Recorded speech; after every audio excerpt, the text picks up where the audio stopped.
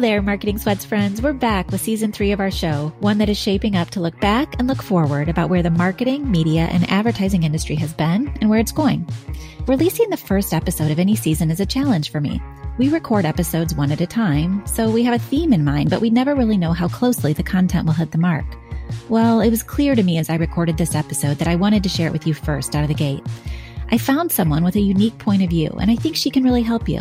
Janae Fromm is a speaker, consultant, trainer, coach, and personal development leader who helps individuals and organizations give their best, not just their most. Let's be honest, COVID has felt like such a busy time.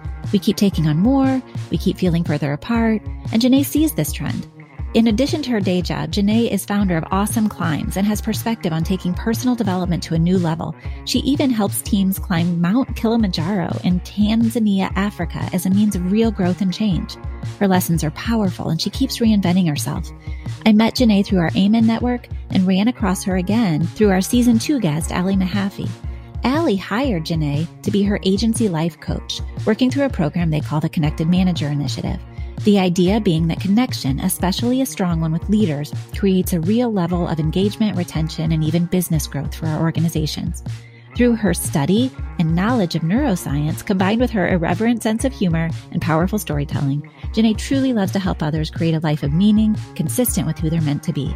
I'm so excited to share this entire season with you, but especially this one interview. Enjoy what you hear, and I'll see you on the other side.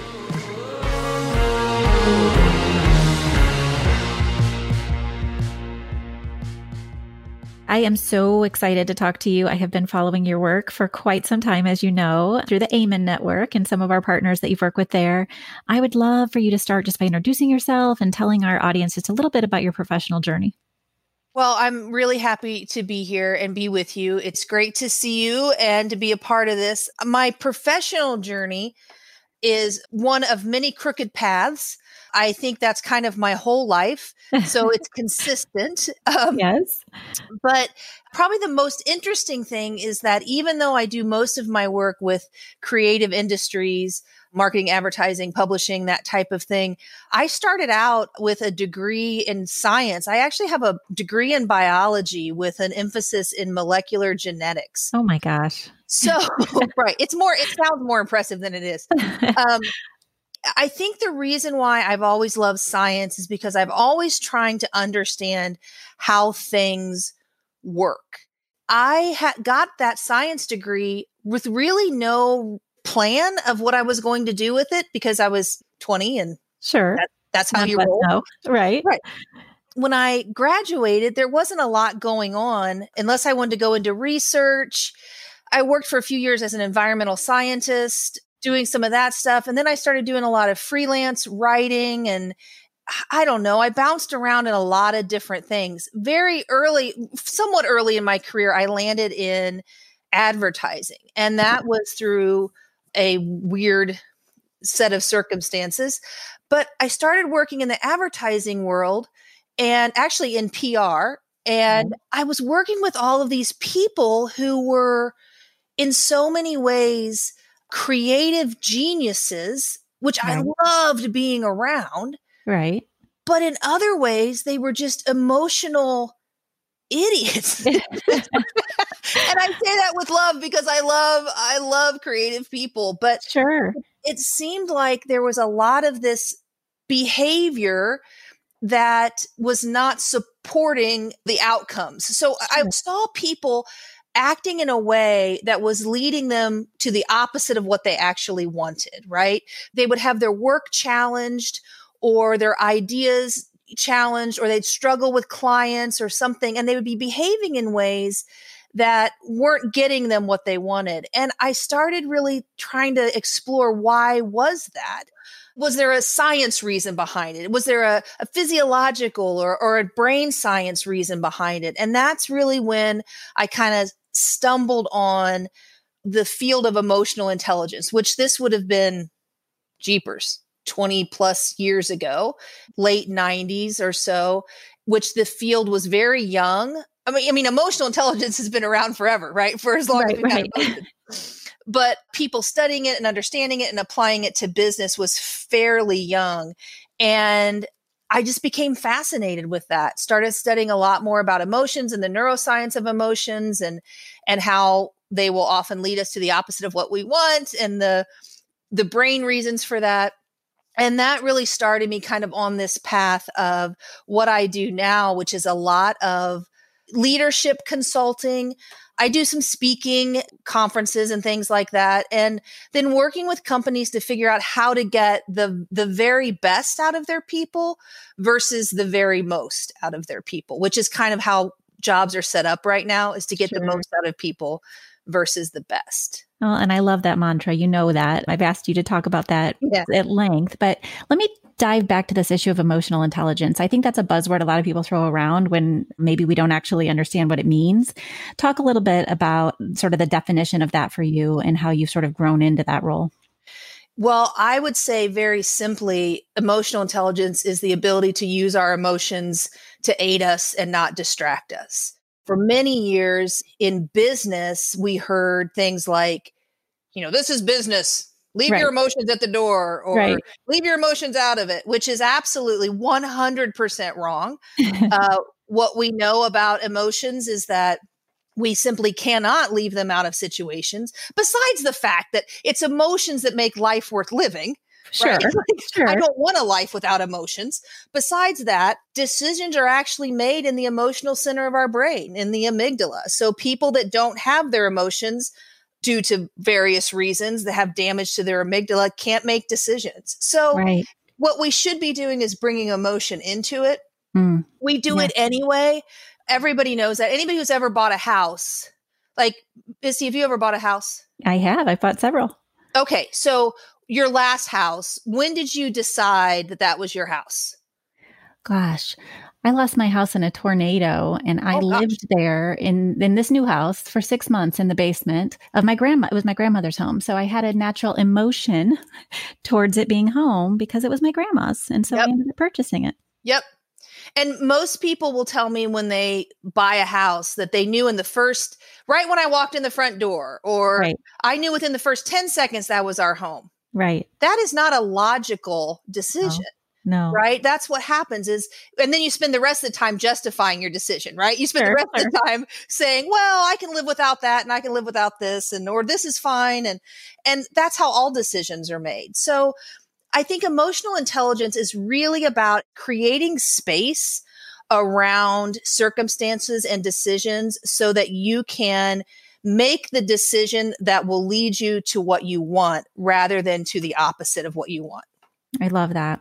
Well, and I think I shared with you, I had my executive coach on last season in season 2, and she talks a lot about the science of the brain where your thoughts lead to feelings, lead to actions. And I think once you can connect those things, what am I thinking that's making me feel this way? Because to your point, in marketing, you got to get over the logic to meet the emotion that gets somebody to act. And I think that's just a really good marketing principle beyond just leadership development and personal awareness. Yeah, the stuff that we're so good at in marketing, we're so bad at applying it to ourselves, right? Like, it's the same stuff. Like, I think all the time about how we talk all the time about telling the story, right? What's the story? And tell the story. And yet we fail to see how we are telling ourselves stories all the time. And it's those stories that mess us up. Right. It's not, I've got selling a house on the brain because I'm in the process of selling my house. And we just went through the inspection process, which, I mean, that is one of the worst. I got defensive, all this stuff. But I realized, the whole story I was telling myself was they're trying to take advantage of me. They're regretting that they made an offer above asking. I created this whole story that was if I continued down that path, was going to lead me to the exact opposite of what I want, which is to get this deal closed and to get done with this. So those stories, the thinking and those stories we tell ourselves, that's the work of emotional intelligence, of how do I interrupt that story, create some more space, and then make a decision that gets me what I ultimately need or want.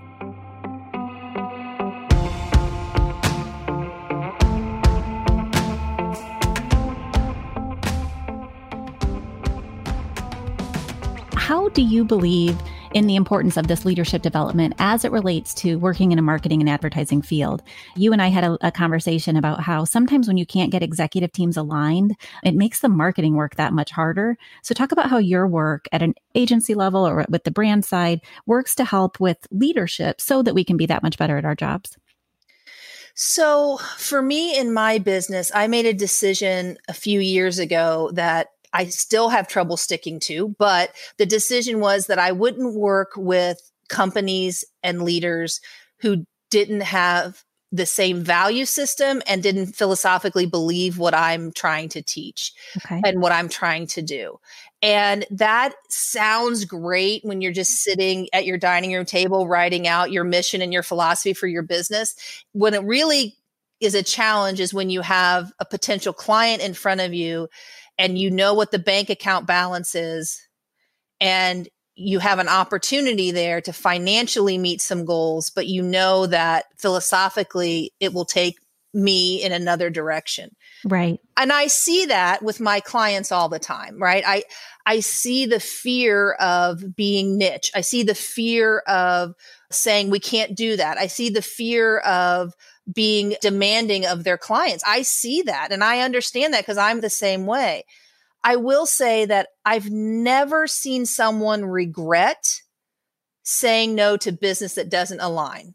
But I have often seen people, me included, regret saying yes to that business. Right, right. Yeah, no, that makes good sense in terms of finding people that are philosophically aligned. I'm curious though, let's back up a minute. So on a very personal level, what got you into this work? What was it about your, upbringing or your parents, or what was it that set you down the path to care about brain science and what makes people tick? Well, we have to give most of the credit to my dad and then probably the rest of it to my mom. When I was a year old, my sister was 2 years old. Our father was diagnosed with lymphoma, blood cancer. And at that time, so that would have been in 1970, they told him maybe he'd live 5 years. He ended up living 14 more years. He died when I was 15. And what that did for my father and my mother both was it set them on a path of intention. So my dad, it's hard. Looking back, I can try to piece things together, but I think what happened was he decided he was going to build into his kids the most that he could, just pour into us. And so everything was a life lesson with my dad, everything we did. You couldn't just make a mistake. You couldn't just do something wrong. It was, here's the lesson and here's the why. And so I grew up with a father who was constantly teaching and searching and explaining and talking about human behavior and why we do what we do. And he was the one that would say, if I would get angry, he would say, if you're carrying around a bucket of vinegar and someone bumps you, what's going to spill out? Right. Vinegar. But if you're carrying around a bucket of sweet, cool water and someone bumps you, what's going to... Now, I have all kinds of issues with codependency probably because of that. But those are the kind of things that I heard from a very young age. Wow. So I had a curiosity about that. And then, of course, losing my dad at that age, at 15, was horrible. I had to become very self-sufficient. My dad died. My sister went to college. My mom had to go to work full time. I went from being this very extroverted child to incredibly introverted and incredibly self-sufficient. So I think because of that, I have an understanding of a lot of different personalities. And then I've had my own stuff. I've had chronic pain since I was about 18, 19 years old. When I was 35, I was diagnosed with the same cancer that my father had and went through that and all the joys of that and all the lessons of that. So I think not wanting to live a shallow life, it's very important to me that people live life with meaning. Sure. In fact, I often say that my personal purpose statement is I am here to help people become who they're meant to be so they live a life with meaning and not an empty existence. Wow. That's why I believe I exist. Yeah. The work that I do is the way in which I do that. But that's my goal. And I think it was my father's goal too. I really do. I think he wanted to live a life of meaning and he instilled that in me. As I was hearing you talk through that, it was clear your dad instilled in you the ability to tap into your emotions at a young age. But yet when the bad things happened, it's still our natural tendency to shove those down, right? And to cover them up and to sort of not interact with the world as much. How do you see these lessons come to life, and how do they translate into some of your speaking topics or things you teach about? As far as speaking topics go, I always laugh. I say there's only one talk, but there's like 12 different titles. Sure. I think we all have one message that we're giving the world. We each have our own individual message, and mine's really about that authentic life and about living a life with meaning, and to really wrap your arms around the things that are difficult. I think that we get better during hard times, but most of us avoid hard times. To me, it's about choosing hard things so that life doesn't choose them for you, and then growing through that. So that's kind of how the speaking topics work. As far as the work I do within companies, that's really about building connection and relationship and teaching companies that emotions are good business. And that, I think, is a direct result of me believing a couple things. One, I believe people are better when they're authentic. Two, I believe people need to be connected to each other genuinely, because I think you get the best out of people when you're connected, that whole best and most thing. Right. And then to maybe add another, I believe that when you've been given authority, I believe that you have responsibility. So I look at companies as you have authority over these people, but you also have a responsibility to them, to provide for them in significant emotional ways. Right.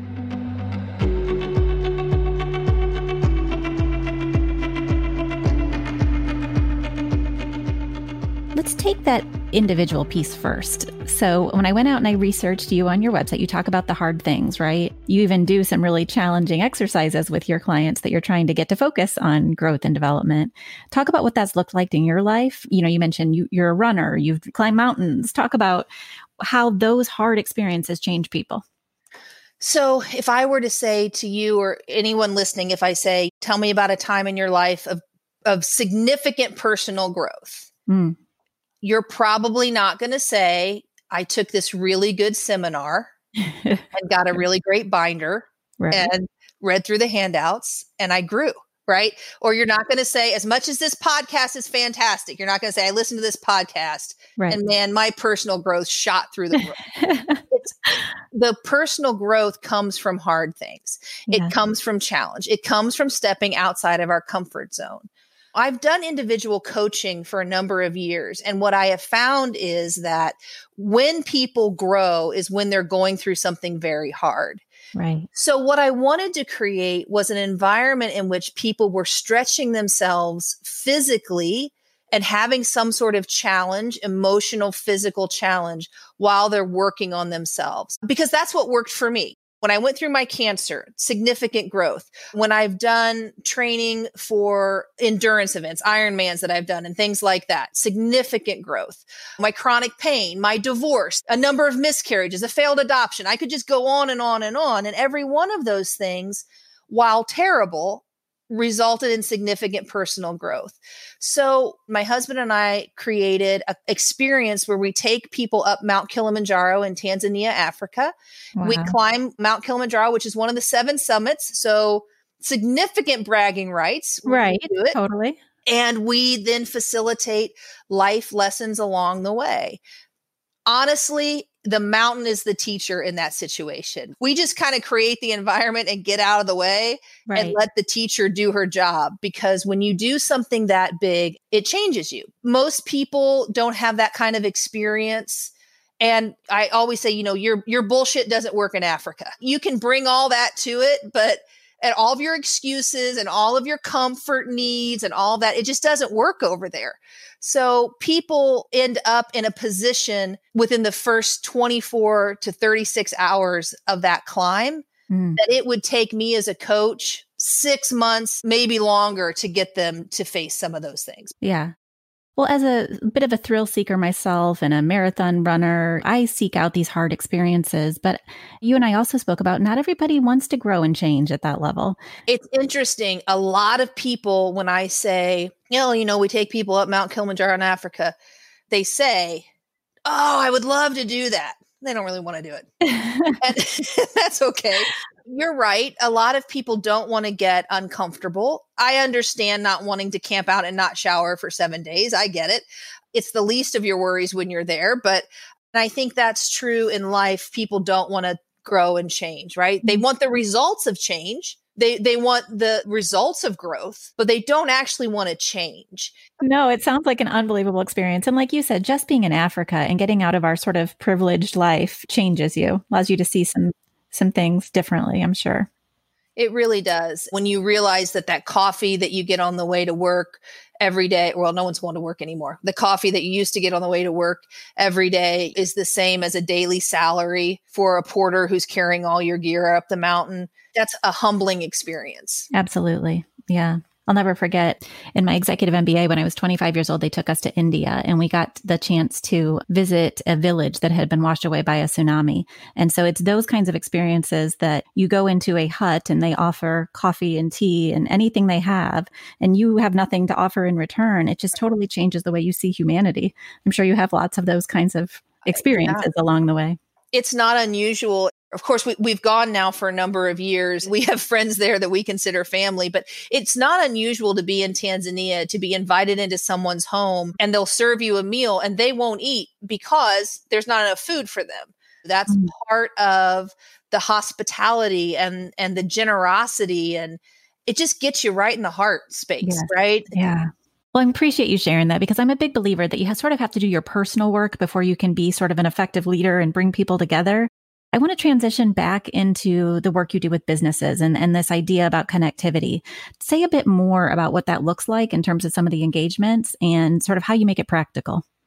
Sure. So the challenge is always that, making it practical, right? It's taking concepts that are big, life-changing, life-altering, mushy, no hard edges kind of concepts and turning it into a program that someone's going to buy, right? Like that has hard edges and well-defined scope. That's been the challenge. And it's always been a challenge for me, because I'm much more of an organic type of worker. I just go where it goes. But within the last few years, I've been able to refine it into a product that's called the Connected Manager Program. The idea being that manager is where it's at. Gallup has come out with a lot of statistics around that, which I can't quote, but I should be able to, about how the single greatest factor in engagement is the manager. Right. And we all know that. I mean, we've all been in jobs where we loved the work, but couldn't stand the complete nut job that we worked for. And more than half of the people I know have quit a job because of a bad manager. So the qualities of the manager are where I believe companies should be investing. Right. And the Connected Manager Program helps a company then measure, develop, and hold accountable managers for things that are what you talked about, the personal side of it. So we're talking about things like vulnerability, approachability, tactfulness, the ability to coach, empathy, compassion, all of those things, which are the be part of leadership rather than the do part of leadership. Sure. The character qualities of a good manager or a good leader. I love that. Say more about how you teach that. Or is it, do you teach concepts, or do you just put it into practice and have it sort of bubble up organically through their interactions? Back to what we were talking about before, about you have to have that buy-in from leadership, right? So there has to first be executive level leadership that buys off on this, that says, yes, we want to have managers that first manage the people and then manage the client, or build first into the people, that is the number one thing, that's how we're going to be a powerful business, is that if our managers are connected to the people that they manage people, not projects. If they buy off on that, and if I ask them hard questions like, so you're telling me your top performer, if they're not connected to the people that they manage, you're willing to get rid of them, like those hard things. Right. And if they say yes, and if we can move forward, then I know that, but there's probably some managers within your organization that are already really good at this. Sure. It There's comes naturally. That are mediocre. Right. And maybe there's a couple that probably snuck in during a time of stress and we had to get somebody on that account. Yeah. And we all know who it is, and we've been managing around it and all that. So the first thing we do is we do assessments, and the assessment then tells us and tells the person themselves, here's what we're going to be measuring you on. Do you buy into this? Because if you haven't told your managers this, if you haven't been measuring them on something like vulnerability, you got to first tell them that that's something you're going to do. Right. And then start measuring on it, and then give them a chance to opt in or opt out, and then give them a chance to improve, and then measure again, and then set a criteria. And if they don't meet it, then you have an exit plan.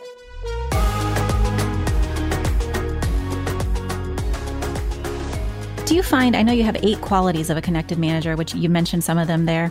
If somebody's deficient in one of those areas, let's say that I can be really vulnerable, but I struggle to coach. As they turn to focus on the thing that maybe they need to work on, did the others come along, or do some fall back? How do you keep them really well-rounded in that way? That's a great question. Most of these qualities, as you know, are what I would call character qualities in a lot of ways. I have found that when people are working on something that they need to get better at, it has a tendency to elevate other things as well, right? That's awesome. Because if I'm going to work on vulnerability, I'm going to be asking myself, why am I not vulnerable? What scares me about that? Why am I reluctant to be myself? Where else is that going to help me? It's going to help me with empathy. It's going to help me with compassion. It's going to help me with my ability to coach, because I'll be able to relate. All of those things. There's the 8 qualities of connected managers, but then there's the foundational characteristics, which are things like the ability to relate and positivity and all those type of things that are underneath that. And those are the things that I teach. That is so cool. So I'll share some of my own dirt on this. Okay, Janae, maybe you can coach me from a side.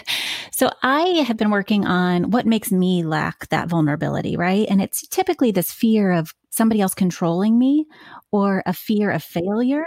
And so now that I can see those things, I can almost hold them in the air, right? Like I can feel that emotion, what's going on, and how do we coach ourselves out of it in the moment so we don't look like an a-hole, right? Is that the kind of work you do for companies? And tell me some like success stories. What have you seen transform as leaders begin to model these behaviors? Yeah. So when we do the work of connected manager, we're talking about exactly what you just said. So we're saying, what are the facts? Like, what are the facts around you being or not being vulnerable? And I don't mean what are the stories? I mean, what are the actual facts? Then what are the stories around that? You're telling yourself something about that, right? So what's that story? What are your feelings? And then what do you actually want? And so when we separate out, we're able to see, okay, I see this pattern. And you can do that individually. You can do that as a team, right? You can take a team and say, what are the facts? What are the stories we're telling ourselves as a team? That same mush separator works for all of those things. You can do that for a leadership team, for an entire company. You can do all of that. And now I've lost the question. Well, that's what I wanted you to sort of unpack for me, is how that happens sort of organically. It sounds like you do it both individually or with teams. And then I was asking for a success story. How have you seen culture transform because people have that shared language of doing their work together? Yeah. Well, we've got I don't know who that is. I've had some neat success stories of working with clients that are bought off on this and apply it and meet all the criteria, right? The leadership is on board, and then making changes along the way that have seen significant increases in their bottom line, in their engagement scores, and all of that, which is exciting for me because sometimes, at least the way I'm wired, I'm a follow my gut type of person. Right. So I like that. I mean, I believe in the work that I do, but it's nice to have some numbers behind it, right? That say this actually works. It makes sense, even though it feels to some people so squishy when we're talking about empathy and vulnerability and trustworthiness. It feels like squishy, and like we always called those soft skills, which I hate that term. Right. But even though it feels like that, if you think about it, you're talking about the things that allow you to connect with another person. And when you're connected to another person, that's when you're getting the best. And when people are giving their best, that's when you start to make significant leaps in your business. We're dealing with this whole Corona thing right now, of course, coronavirus and COVID-19. we have to get the best out of our people. We will not survive by getting the most out of people. We might survive for a little bit, but we need people to start thinking differently. We got to solve problems in a brand new way. This whole idea of looking back to look forward, right? I love the idea of looking back to know what your values are and to know what's significant to you and what's meaningful and what your mission is. But if you look back to solve problems in the same way, you're not going to succeed. Because I don't think, because we have to solve problems differently. They are brand new problems and they need brand new solutions. And in order to do that, our people have to be aggressively creative. They have to take care of themselves. They have to see things in a new and different way, not be scared to fail. Right. I mean, do you know of anyone who is disconnected from their manager that is also not scared to fail? No way. The only time in my whole life I've ever felt free to fail is when I've been super connected and felt super supported. Yeah. That's the only time. And so that's where I think right now it's so important that we get the best out of people through that connection. You and I were talking a little bit about that last time we jumped on the phone, and you were sharing some statistics with me that I thought was really eye-opening, just about people's depression level from a year ago to where the country ranks today. I would say I would put myself in that camp. The difference between me is I dig in when I'm in that space to figure out creativity and where we want to go from here. Not everybody sort of has the capacity to sort of go there when they're sad. So what are you seeing right now when you think about look ahead to be creative on problems we can't see right now, but everybody's so sad in the process? Where do you start? Yeah, it's interesting to me that you say you dig in and you get more creative. If this were a coaching session, which it's not. Oh, it can be a coaching session. But I would challenge you to think, how long can you do that? For how long will you be able to do that in this state? Because everything is a bank account, right? Your energy is a bank account. There's deposits and there are withdrawals. And thankfully, a lot of people had real healthy bank accounts going into this, but not everybody did. And you're right. The numbers are shocking in terms of people experiencing depression and symptoms of anxiety disorder right now that didn't, a year ago. And I think this is where I've started moving into trying to do some work with some of my clients around companies providing self-care and the space for it and the process for it, and actually an expectation of self-care. Because I don't think we're going to be able to get the best out of people, like you said, when they're sad. And what's happening, what I am hearing is companies are doing some things. They're saying, we know this is terrible. And gosh, you're going through a lot. And as parents, you're freaked out about your kids going back to school. And that's really terrible. And we're really sorry about that. Also, by the way, we need you to work a lot harder than you ever have. And we need you to dig in. And they're sending conflicting messages. That's a really dangerous place to be in terms of leadership. Also, we're disconnected from our people. We're not seeing them in the hallways. We're probably not doing our one-on-ones the way we should. And so we're going to lose them. They're going to start drifting and we're not going to know it and they're not going to tell us. And that's where I'm concerned. Things are still working fairly well. We're getting work out the door. Some of my clients are doing great. This has just been a great business opportunity for them. What I worry about is the long-term effects of being disconnected from people and what that's going to do to our business long-term. I love that you're thinking about this and helping companies through it. When I said that I dig in, I love that you challenge me on that because you can only do those things for so long, right? My coach just said to me the other day, Misty, every time you dig in this hard, you're going to retreat and you have to go take a 3-day vacation just to come back to the table because your energy is so depleted. You have to learn strategies in the moment to change your mindset, to be able to have that energy and sustain it. And it sounds like that's the exact kind of work you want to help companies do, Janae, is like build that culture in the moment so that you don't find people jumping ship. Yeah, I think that if we're not making regular deposits and helping people make regular deposits into their energy account, into their self-care account, we're going to bankrupt people. I was going to say, I love that analogy because I know you spoke about that at a conference recently. And actually, our managers at Simantel latched onto that. This idea that if you want to take deposits out of people to get them to do more work, you have to continually to refill it, right? Exactly. So the way I think of it is just like I think of my bank account. There's deposits and there's withdrawals. I try to keep a certain level in that account, right? Withdrawals are not bad. Like I like spending money. I like spending energy. That it allows me to do things that I want to do in my life. The problem is if there's not enough deposits, right? So when my balance gets a little low in my bank account, I do one of two things. I either decrease the withdrawals or I increase the deposits. Ideally, I do both. And then I try to build that back up. So right now, where are we with people with their emotional health? I would say that they are in a deficit. Most people have had more withdrawals over the last 6 months than they've had deposits.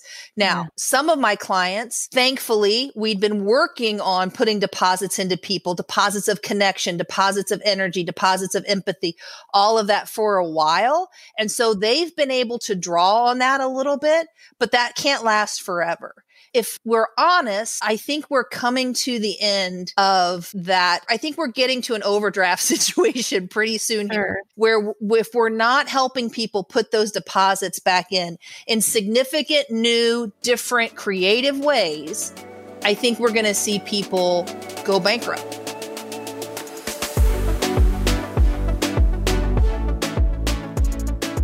So if I'm a leader listening to this whole conversation and I'm like, yeah, that's right where we are. I see this happening in my organization. Maybe I'm letting it happen. Maybe I don't have the ability to hire Janae tomorrow. What are some practical things that I can start doing right now to start being there for people? Number one, it's your own self-care. So I've been challenging the leaders that I work with. Let's look inward first. Are you okay? And if you're not okay, you need to say you're not okay and you need to ask for help. I'm really worried, Missy, about the state of some of our leadership because they're so very concerned about the people that are working for them and they're so very concerned about their business. And I love them for that. But we're not all okay. And I can tell you in my own life, the first 3 months of this pandemic were incredibly difficult for me. I was not okay. And I'm talking things like drinking every night. I'm talking about eating as if it was my job. Numb the pain. Just anything. And in a very dark place. And once you're down there, it is so hard to climb out by yourself. So the first thing to do is to raise your hand as a leader who's always had it together, who's never needed any other help, to raise your hand and to say, I need help, and to figure that out. There's plenty of help available out there. That's number one. Okay. If you're okay there, then number two is your inner circle. What's going on with the people directly under your influence? Are they okay? How can you build into them? And then we just keep cascading out from there. I don't think there's some sort of blanket thing you can do to make this okay for everyone. I think it's going to be individual to individual, connecting genuinely, being significant listeners to people, and providing space for them to take care of themselves as well.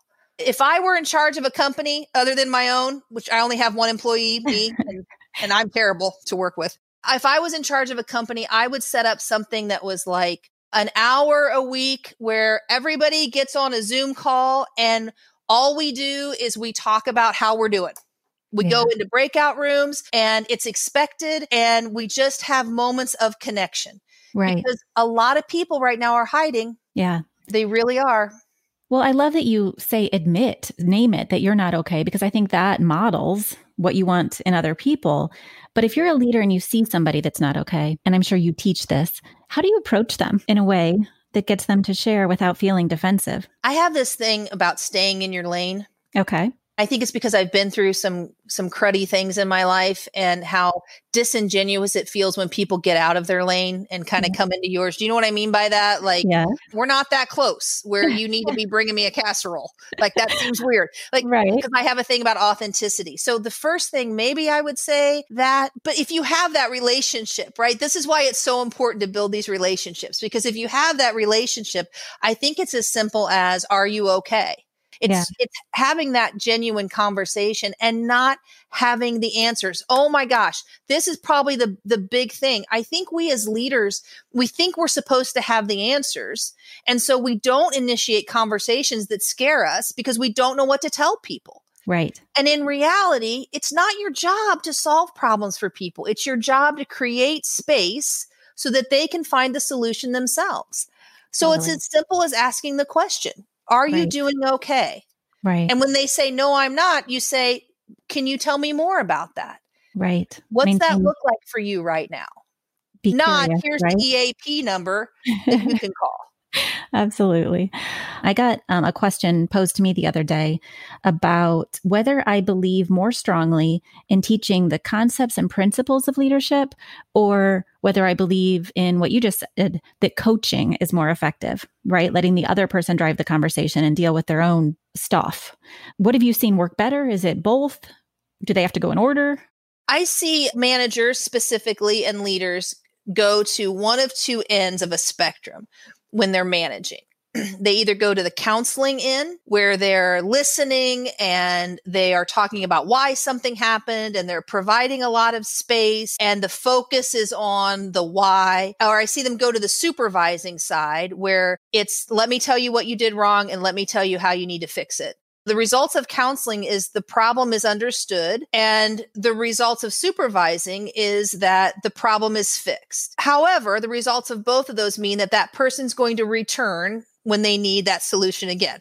In the middle somewhere is where I put coaching. And I don't see a lot of people comfortable with the skills of coaching, even when they're comfortable with the B of coaching, the qualities of a coach, but they don't understand the skills of coaching, the skills of creating space, of recognizing a coaching moment. A lot of my managers I work with, they're great coaches, but they miss it. They just miss coaching moments and they go to supervising or they go to counseling instead of saying, oh, wait, this is a moment I could coach. Once you give them the skills of how to recognize coaching moments and step into them, of how to create space, of how to help someone orient towards action, even just those three things as skills, then they'll start coaching more because they understand it, they see it, that they already have those qualities of a coach as a foundation.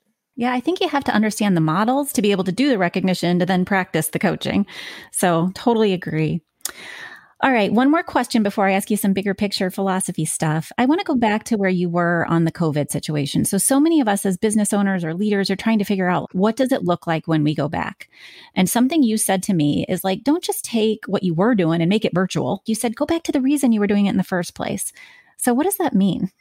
The analogy I use for this, I don't know if I told you about this, Misty, about my bike and the pedal falling off of my bike. No, Did I I say don't that? think I heard this one. Okay, so my husband was training for a marathon and I was doing the support ride. And those of you who know about training, you always try to get someone to do support so that you don't have to carry all your bottles and everything with you.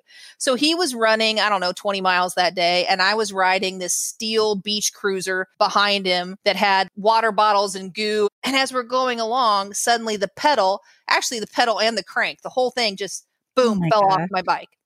Just fell off. And I didn't want him to stop. So I'm like, keep going. I'll figure it out. I'll catch up. Well, very quickly, I was like, I can't figure this out. I don't know what this is.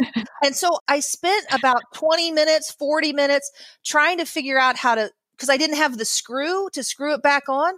I used a stick to try to put the crank back on, all this kind of stuff. It wasn't until I asked myself, what's the real problem here? The problem is not that the pedal and the crank fell off. The problem is that I have no way to turn the big wheels on this bike to keep it moving. Sure. And that's when the solution presented itself, was that all I needed to do was just tie my other foot to that other pedal. And then I could push and pull and one leg drill that thing all the way back to where we started, which I did. And my quad was like twice the size when I got back. Sounds but I was terrible. able to move the bike. But I was only able to do that was because I went back to the pedal is the solution to the original problem of how do we move the bike forward. Right. What I see right now is, and my business included, when this whole thing started, everybody used a virtual solution. Oh, I usually facilitate in front of a group. I guess I'll just facilitate virtually. Conventions are now being done virtually. Right. And what's interesting to me is that all of those things, television programs, school, my business, training in front of people, facilitation, those were solutions to problems. They were not problems themselves. Those were solutions to problems. Things change when you go back to the original problem and say, wait, what was this originally a solution for? So for me, teaching people in person in classes or doing facilitation in person was the solution for how do I help people give their best and not their most at work? That was the solution. Mm-hmm. So just doing that virtually, I mean, it might be a part of it, but I have to go back as a business person to the original problem and say, now, how do I do that? Now, Right. how do I help people? And Right. by asking myself that question, I've developed a whole nother aspect of my business, and I'm headed down that path. We need to be brave enough as business people to let go of current solutions, to go back to the original problem and say, how will we do that now? The people who do that the quickest are the ones that are going to be the most successful. And that's so true for marketers. That's where you're going to lead your clients is to say, wait a minute, this was the solution originally. What was the problem? Well, and what I heard when you say that, Janae, is that don't just change the how, there's space to change the what. I think that there's ways to reinvent ourselves right now. Mayo Clinic. Did I talk to you about Mayo Clinic? Mayo Clinic does a thing where it's like a 3-week clinic that people who are in chronic pain can go to. And what they teach is that you had your A self, which was you before chronic pain. And then there's your B self, which is you now. That 3 weeks during that pain clinic is to figure out your C self. Yeah. What's the next version? It's not going to be A, but it's not going to be B either. And I see people, businesses, my partners, my clients included, trying to figure out how to make B permanent, or they're just waiting to go back to A. Right. They're white knuckling it. Like any day now, this is going to be over. Right. And I don't think either one of those is a solution. I really don't. I love that. Well, I can't wait to facilitate that conversation with my leadership team, figure out what our C self is going to be.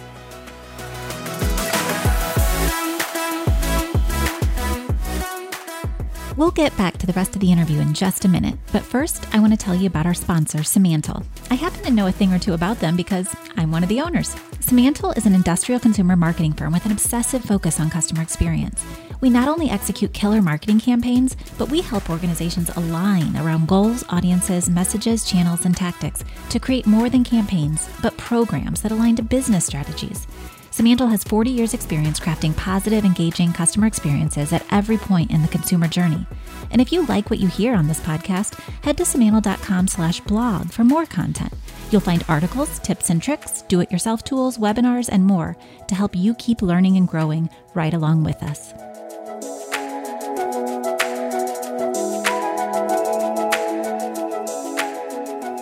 All right, in the few minutes we have left, these are questions that I ask almost everybody who comes on the show. What is a piece of advice or core truth that you would leave us with? A piece of advice or a core truth. I think people are happiest when they are authentic. And the work for you to do here is to find out how to live the most congruent life you can. I love that. I just exchanged some emails this morning with my partners and said, when we find that intersection between what we love to do, what we're good at, and where we can make money, that's what feels most authentic. And that's what people want to buy. So that's one way that applies, I know, to my world, but it's something that we all have to strive for every day. Yeah. Question. What's a question that's been ruminating in your brain right now that we could pass on to our listeners to think about? The big thing that I've been asking myself and that I've been asking people that I work with is, how will you create that C? How will you create that new reality for you? And how will you resist the temptation to fill your life back up? Because this COVID has given us space. It's given us a lot of space. And it makes me sad to see people waste that space. So what safeguards will you put in place to not just refill your life, but instead to look at the things that authentically are true for you and fill your life with those things and not the things that just kind of happened to fall into your lap along the way. I love that. My coach forced me the other day. She said, visualize a perfect day. Now, why can't you make that your day? And it's like, I think sometimes we always have excuses of how our calendar manages us or the obligations we have, but we have such an opportunity to reinvent ourselves right now and hold ourselves accountable to that authentic self. Yeah. Use it as an excuse. That's the other thing. Like, let this be your excuse. Sometimes you just need an excuse to say, yeah, this ain't working for me. And if it's not working, then don't do it. This is it. Like, this is the only one we get, right? Yeah. This is not a dress rehearsal. All the cliches are true. The chances of you dying, 1 in 1, like 100%. No one gets out alive. 100%. So live the life that is significant and meaningful for you. Yeah. And you get to decide. I didn't know that for a long time, but now I get it. I encourage everyone around me to make those choices. I love that. All right, Janae, well, you are the best. I think I'm talking to you even later today. I am so excited to have met you and continue this relationship. And thank you for all the good you do in the world. You are one amazing human. Oh, I appreciate you saying that. That fills up my tank. Good. It's a good deposit. I might take a deposit later. Yeah. That's right. Way to be a deposit in my life today. Yeah. All right. Well, I'll talk to you soon. Thank you again. Yep. Bye-bye. Bye.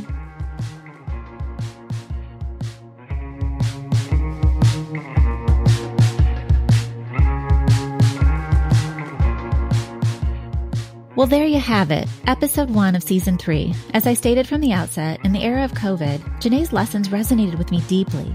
Her ideas about how all of us need to be thinking about connection and community are making me really dig deep and find myself determined not to just go back to what was, but to reinvent our priorities and focus, remembering what problems we were hoping to solve in the first place and creatively solutioning from there.